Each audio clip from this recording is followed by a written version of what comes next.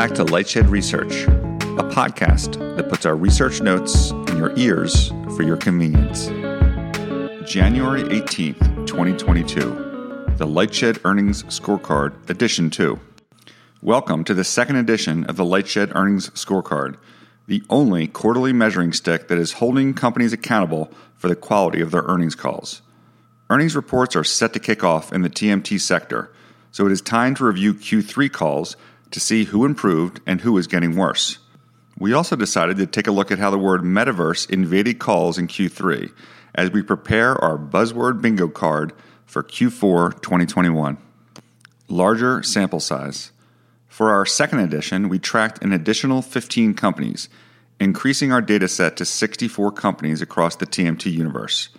This amounted to nearly 60 hours of calls, of which 23 hours were spent listening to prepared remarks.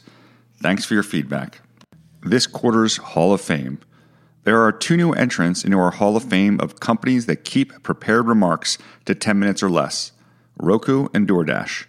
Meanwhile, Dish, the undisputed champion, was able to shave its comments down to 1 minute. That's about as short as any company can go and still be able to make safe harbor statements. Thank you, Charlie. So for our Hall of Fame, you have Dish, Roblox, DoorDash, Radius, Roku, Spotify, Twitter, and America Mobile. Most improved. AMC Networks cut 8 minutes to get its comments down to 25 minutes. Props to interim CEO Matt Blank on his first earnings call. Roblox cut their prepared remarks by 45% to just 4 minutes. Impressive. Honorable mention goes to Lyft, Zynga, and MSG Sports for making notable 20% cuts to get the remarks under 23 minutes. Well done. And now for the Hall of Shame. There's only one member of the Q3 Hall of Shame, Cogent. Is it really that hard to keep comments under 40 minutes? Put it in the press release, Dave, and leave it there for us to read. We need time to ask you about when you expect workers to return to the office and how long you can deficit fund that dividend growth. The other 3 members of last quarter's Hall of Shame were all able to cut their comments to less than 40 minutes. Thank you, but there is more work to be done. Snap is particularly painful as they publish their prepared remarks ahead of the call and then play an audio recording of management reading the remarks. Why? We are also adjusting our Hall of Shame bogey to calls longer than 35 minutes. Here are companies that didn't hit that new time limit in Q3. You have been warned. Cogent, Snap, American Tower, AMC Entertainment, Digital Bridge, and Disney, which was up 10 minutes in Q3 versus the second quarter. What about Q&A? There was nothing really notable here. Take-Two's Q&A session was 60% shorter, but that was from lack of questions rather than management's unwillingness to field questions. America Mobile's Q&A session was 3 times longer than Q2, but like Take-Two, that was driven by question flow. We have never seen CEO Daniel Hodge afraid to take a tough question, even in years when we rated it a sell. At the bottom of this report, we included a chart that shows the mix of time spent on prepared comments versus Q&A.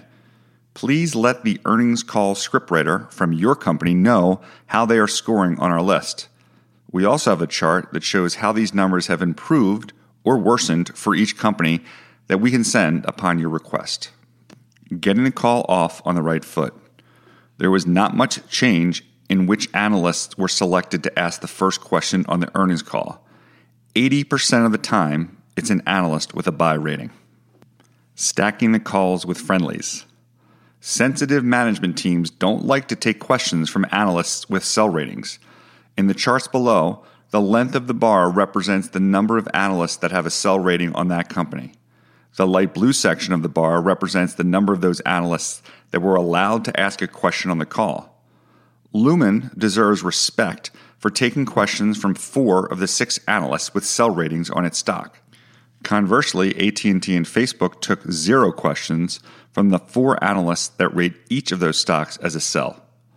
AMC Entertainment, which has the most sell ratings of any company in our survey, actually did field a question in Q3 from one of its 7 sell-rated analysts. Baby steps, Adam.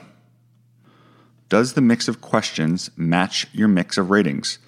The table below compares the percentage of ratings on a stock that are neutral or sell to the percentage of questions on the Q3 earnings call that is neutral or sell.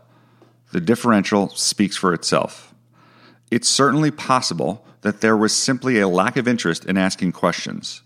Earlier, we mentioned Take-Two's lack of questions in general, which may have been booked on top of another company's call. Nevertheless, special attention should be paid to EchoStar, Fox, Live Nation, and Take-Two. Each of those companies received a neutral or sell rating from 40% of the analysts that cover their stocks. Yet not one of those sanguine analysts was able to, or perhaps attempted to, get a question on one of their calls. The relative performance of these companies versus the S&P 500 since their earnings calls was negative 510 basis points for EchoStar, negative 720 basis points for Fox, positive 480 basis points for Live Nation, and negative 1,130 basis points for Take-Two. Now, let's give a positive shout out for the companies that take a greater proportion of questions from neutral and sell rated analysts than ones with buy ratings. The top three were Cinemark, MSG Entertainment, and AMC Networks. Unfortunately, being open to the critics did not actually help any of their stocks. Their relative performance versus the S&P 500 since their earnings calls was negative 1,730 basis points for Cinemark, negative 1,570 basis points for MSG Entertainment, and negative 530 for AMC Networks. Contact us if you would like the complete list to see where your favorite company ranked. Great quarter, guys. Great quarter, guys is our favorite phrase to call out on Twitter during earnings season. That and congratulatory comments occurred 30 times across 20 different calls in Q3, compared to 19 times on 17 different calls in Q2. The increase was due to the congratulations for promotions and retirements at Charter and Cinemark.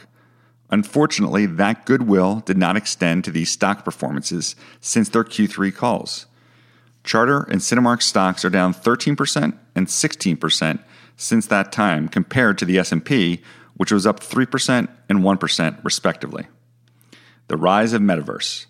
Metaverse has emerged as the latest abused buzzword in our world, so we decided to start tracking it on earnings calls. In Q3, there were 23 mentions on 7 calls, half of which were predictably from the Meta call. This was down from Q2, where there were 42 mentions of Metaverse on 6 calls. The heavier use in Q2 was driven by one earnings call, Roblox, which accounted for 16 mentions in Q2 alone. Hilariously, our own Brandon Ross was responsible for 5 of them.